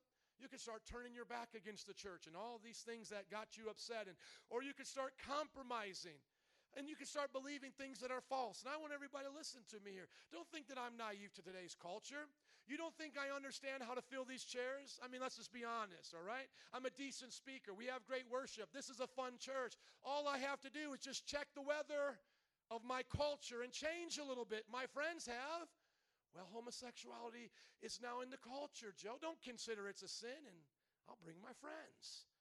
Or, Pastor, stop talking about hell. Don't tell me that there's a place where the branches get thrown into the fire. Don't say those words of Jesus. Don't mention sin. Don't mention hell. Tell us that God loves us all the same and that all paths lead to heaven. Come on, let's use our common sense. You don't think I would get more customers or parishioners here if I talked like that? The reason why you're here today is because you've met a man that isn't here to please people only, but to please God. And you see, that's what discipleship looks like. And I don't say that to be angry with anybody, because everybody sins in their own way. They have their issues. But I'm here to say, I know I could change and I could be a different kind of disciple, but that would bring death to my life and death to this church. Somebody would say, well, the homosexual thing, I get it. Maybe that's right, you know. But come on, Pastor, stop being so hard on pornography. Every man lusts. You don't think I've heard that before? You see, it's always the husband that says that. It's never the wife. It's never the wife. It's always the husband. Come on, Pastor. You're a man. You know what I feel. You know what I go through. Don't you tell me you don't lust. I know you do. But see, here's the thing I tell them. I tell them I die to myself and live to Christ. I haven't looked at pornography since November 1996, and I remember the last day. I remember it. Are you listening to me? Jesus Christ set me free. Now, do I still struggle at Boricua Fest when we go out there to do Humble Park outreaches? I'm going to keep it real. I do. But I have to guard my heart and my eyes, otherwise I get distracted. And if I get distracted by a bonita senorita walking by, I will bring death to my marriage, death to this church. Amen. I'm taking it that your facial reactions show you agree with me, and you're just happy I'm not lying today. Amen. How many are happy you have a pastor that tells the truth? Amen. And my wife loves me, and I confess to my wife my weakness, and I confess to her, this is how you help me, and this is what I need to do. And then she tells me what I need to do for her. You understand? There is a working it through. And we don't have time to read the rest of these. Rachel's, would you come? But I think you get the point. Well, Colossians chapter 3, talking about work, says, whether in word or deed, do all things unto God without complaining, but with thanksgiving. So when you go to work tomorrow, you come there with an attitude to serve. And if you say, Pastor, well, you don't know my boss, well, then I would say find another job. But don't make the excuse of saying I can't be a Christian here. No one should take away your Christian character. Joseph was a slave, and he still had Christian character. So if you're saying this is costing you your character, then that is a distraction. And to find another one. Well, Pastor, I make $100,000 a year. What am I going to do? Well, if it's costing you your Christian character, go flip hamburgers at McDonald's and live a Christian life. But I would say let's not use it as an excuse. Hello? How many would like to make the $100K and get along with their boss? Right? You see, we as Christians need to stop making excuses. So if you're working a job and you say, I need to be here, I feel God wants me to be here, this is how I pay my bills, well, then come in there joyful. Come in there joyful. Come in there with the best representation of Christ as you can. What are some distractions on the job? Well, complaining. They didn't pay you to complain. Complaining doesn't solve problems. Either bring solutions or keep it to yourself. Don't be a busybody. Have you ever watched The Office with Michael Scott, the old TV series? That guy is the biggest busybody of them all. I mean, he just wastes time. Don't waste their time. They're paying you. And if you're a boss or you're an owner of your company or you have employees, don't waste their time. Do the best for your company. Laziness is the opposite of that, or laziness is a part of that, rather, just not putting your full effort into it. We should be the best at what we do. And what's going to bring our work down to death? Lacking integrity, corruption, division, Enron. That's what kills a company. So even today in a wicked world where people still try to get away with as much as they can, there's death. There's a price to pay for that stuff. If everybody in the company acted like the worst one in the company, this company wouldn't be here anymore. And that's why companies have to prune people. What is it like in our responsibilities? Well, first of all, just to give you an idea of responsibilities, I'm just talking about you paying bills. Some of you are in school. You got to get good grades. Young people, you got to do your chores. So whatever you do, Psalms chapter 1, verse 1 says, do it unto the Lord, meditating on the word of God, being like a tree planted by the streams of living water, bearing fruit. So is this easy for me? No, it's hard. It's not always easy paying bills, you know. Sometimes, like here at the church, we get a bill sent to this address, and I've told them 100 times, send it to the P.O. box. And then I get a bill that says I've missed 2 bills because it didn't come to the right place. And then you got to pay the late fee. And then you try to call Comcast. Can I confess here a little bit? And then you try to tell them, I didn't get the mail. You think they care? They don't care. But we got to do it. We got to do it. You're driving your car, you get a flat. You got to fix it. So how do we do it? We do it abiding in Christ. What are things that will keep us from taking care of our responsibilities? Just being busy. You ever feel like sometimes you're busy but you're not getting anything done? Why is that? Because we're not prioritizing the right things. We're minoring on the majors and majoring on the minors. Overspending, we've already talked about that. What will have you fail at your responsibilities? Well, breaking your promises. I've been there. You know, I thought I could pay this lease on a building we used to be in. I had to break my word. It was one of the worst times of my life, but here's something to encourage you with. Failure is not a person, it's a thing. So if you fail, get back up. Amen? You know, you've heard all the stories before, but you ever hear the story of 7-Up and how it started? It's not really that true, but it's kind of funny. He started 1-Up, and nobody wanted it. So he had to start 2-Up, and then nobody wanted it, so he went back and remade it again. Then he made 3-Up, and he had to go all the way to 7-Up before people were like, I'm ready to buy this. You made it right. Thomas Edison, 1,000 missteps and failures in making the light bulb. He said it wasn't 1,000 failures, it was a 1,000-step process. Sometimes we don't always do what we want to do. We try our best, but we don't give up. But if you do break your promises, you go in bad debt or you quit, that's killing something. Don't let things die in your life. And then how about our goals?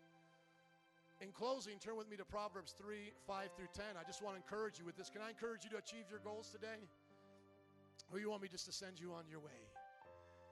You know, I want to encourage us. I want to be encouraged. Brother, can you, never mind. Let's go to Proverbs 3:5. Sorry, we were having a miscommunication there. Proverbs 3:5. Look at this for anybody that does anybody have goals in life? Amen. How many have goals in your finances? How many have goals of home ownership or the kind of home, investments, goals in your family, right? All these kind of goals. How about this? Proverbs 3:5. Trust in the Lord with all your heart. Lean not on your own understanding. In all your ways submit to him, and he will make your paths straight. Don't be wise in your own eyes. Fear God and shun evil. Going on down here. This will bring health to your body and nourishment to your bones. Do you know that this part right here is the total answer to stress? Stress causes health issues. Stress will ache in your bones. They've proven this now. They know it. It's a fact. But trust God, and you will start to feel health in your body again. Remember I told you about my stress when I was eating? I didn't feel health in my body and nourishment in my bones. Honor the Lord with your wealth. Remember we were talking about that giving lesson today? Honor the Lord with your wealth, with the first fruits of your crops. Then your barns will be filled to overflowing, and your vats will brim with new wine. My son, do not despise the Lord's discipline, and don't resent his rebuke. If the Lord tells you, I've got to snip this is wrong, don't get mad at him. Because the Lord disciplines those he loves. He disciplines those he, what? He what? He loves. As a father, the son he delights in. See, the Father delights in you. That's why he cares about you. That's why he cares about your friends, how you spend your money. Not because he needs more friends in heaven. Not because he needs your money. It's because he delights in you. Blessed are those who find wisdom. those who gain understanding. For she is far more profitable than silver and yields better return than gold. She is more precious than rubies. Nothing you desire can compare with her. Long life is in her right hand, and in her left hand are riches and honor. This is talking about what wisdom gives us, personified as a beautiful woman. Her ways are pleasant ways. All her paths are the paths of peace. She is a tree of life to those who take hold of her. Those who hold her fast will be blessed. By wisdom the Lord laid the earth's foundation. By understanding he set the heavens in place. By his knowing the watery depths were divided and the clouds dropped the dew. Did you see any frost this morning? Hello? The Lord did all of that. My son, do not let wisdom and understanding out of your sight. Preserve sound judgment and discretion. They will be with you for life, an ornament around your neck. Then you will go on your way in safety. Your foot will not stumble when you lie down. You want sweet sleep, people? Hello? No more Ambien here. You want the body of a sleeper that can rest. Hallelujah. When you lie down, you will not be afraid. When you lie down, your sleep will be sweet. You'll have no fear of sudden disaster or the ruin that overtakes the wicked, for the Lord will be at your side. Is anybody hearing God speak to them today? I mean, come on. As I'm reading this, I'm hearing God speak to me. This is God's word. He's telling us, I'm going to give you sweet sleep. I'm going to keep you. I'm going to be by your side. This is God. This is the abiding of the kingdom. You know what will keep you from those things? You know, some of the similar ones, busyness, overspending, laziness. But you know what? What will bring death to your goals? It's pity. Oh, you know, I wasn't born in this kind of neighborhood or house, and I didn't have a father. You know, that's going to kill your dreams. Shame. Some people feel ashamed. Well, you know, I did this in the past. You know, God will never use me. I can't come back to church. Everybody's going to know that I did this. Hello? Shame is a big deal in the church today. Condemnation. You know what condemnation says? I've messed up and God can't help me. Those are all lies. Don't let pity, feeling sorry for yourself. Don't let shame, thinking what other people think about you, or condemnation, saying God can't help you. Pity is what you do to yourself. Shame is what others try to do to you. And condemnation is what the devil tries to do. Don't believe any of it. So as we get ready to close out, we're going to sing a song today. So please be patient, because I do want you to focus on this. But would you look up to this as they shut off the lights here? We get ready to leave. What are areas in your life you think God needs to focus you back in on to being fruitful? Is it family? Are you fighting some deaths in your family right now, and you need to say, God, I'm getting out of this, so bring me life. I'm going to change. Distractions, discipleship. I mean, are you feeling burned out? Work, losing your purpose, your goal? Responsibilities, feel you can't do it, or goals, you just put yourself down all the time, or you've failed at something and you just don't think it's ever going to happen. I want to encourage all of us to take 30 seconds, maybe just 60 seconds here, to look at this and ask the Lord and say, Lord, what do you want me to do? How do you want me to change? Let's just do that for a few moments, and then we'll close out singing a song.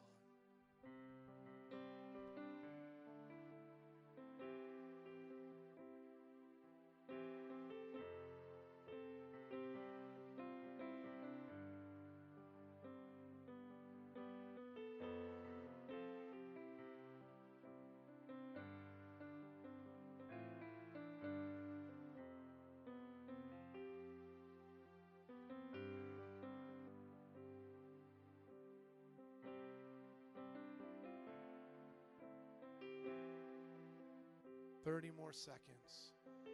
I want to abide. I want to abide, Jesus. Use your imagination too. I love praying with my imagination. That's called meditation. The Bible's talked about it long before Brad Pitt ever did it and called it yoga. Come on, the Bible says meditate upon the Word. The Bible says He'll do more than we could ever ask, think, or imagine.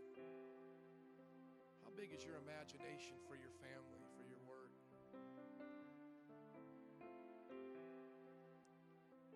It's the heart of faith. It's the heart of trust today. You know, we're abiding. Even when we don't feel it, even when we don't coming about. I mean, look at that example of the grapevine. How long does it take grapes to grow? I don't know, but it doesn't happen overnight.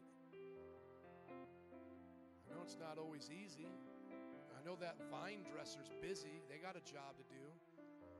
Let's not set false expectations in our life either. Let's be realistic. Let's believe God to start doing some things here that we can really track with.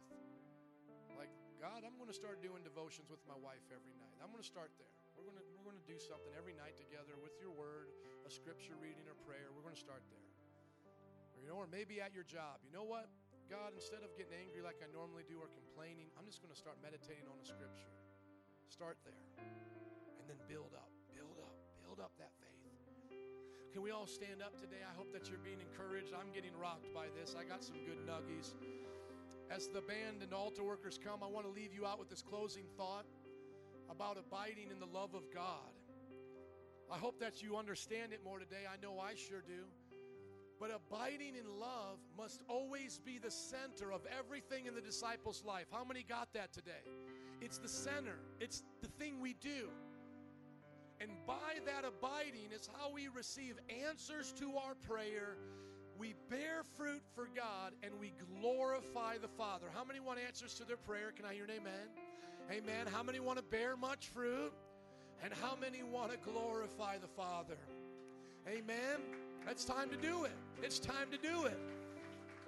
Don't leave yet. I know we're just a smidgen late, but don't leave. Would you sing this song with Rachel and I? We'll pray a prayer of dismissal in just a few minutes. But this song says it all today. Come on, would you put up those words today? Jesus at the center of it all. From beginning to the end, it will always be, it's always been you, Jesus. Come on, sing that again. Jesus at the center. Jesus at the center of it all. Jesus at the center of it all. From beginning to the end, it will always be, it's always been you, Jesus. From my heart to the heavens, Jesus be the center. It's all about you, all about you. From my heart to the heavens, Jesus be the center. It's all about you. One more time. From my heart to the heavens, Jesus be the center. It's all about you. It's all about you. From my heart to the heavens, Jesus be the center. It's all about you. Yes, it's all about you. Jesus. We're going to sing it just one more time. And as we do, whatever you've prayed about, whatever you set your focus on, your heart on, would you declare it today in this song that Jesus is going to get the job done, that it's going to work, it's going to happen? Let's not leave out of here doubting today. He is going to keep His word as we abide in His love. One more time. You, yes, our heart to the heavens, Jesus be the center. It's all about you.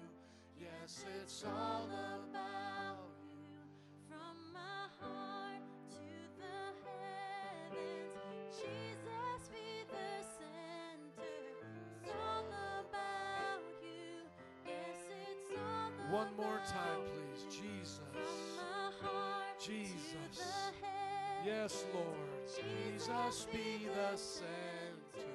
It's all about you. yes, it's all about you.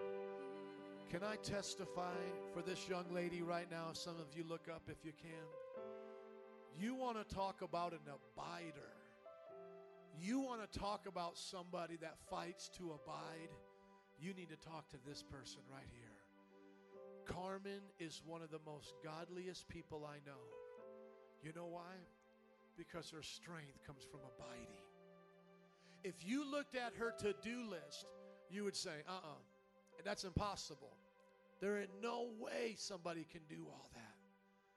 But if you looked at her prayer life and her abiding life, you would say, yup, there's the secret. She's a mom. She's working. She's serving her husband with him in the ministry. She's making disciples. She's setting her own personal goals. And so I want to have her close out today in prayer. And then specifically, if you can identify with that kind of a battle, a fight on your hands, would you let her pray for you? And if you're a man in here, let her husband pray for you, because he's right there with her. Together they make a dynamic duo. Amen. Isn't it good to see people fighting that good fight? I'm so glad you're in this church, Carmen. Pray for us. Heavenly Father, I thank you, Lord, for this word, Lord God. And I thank you, Lord, because our strength comes from you, Heavenly Father. I pray, Lord God, that as we dismiss today, Lord God, that we would be reminded, Lord God, that we do not do any of this on our own strength, Lord God. All of our responsibilities, our work responsibilities, our family, making disciples, Lord God, the goals we have, Lord God.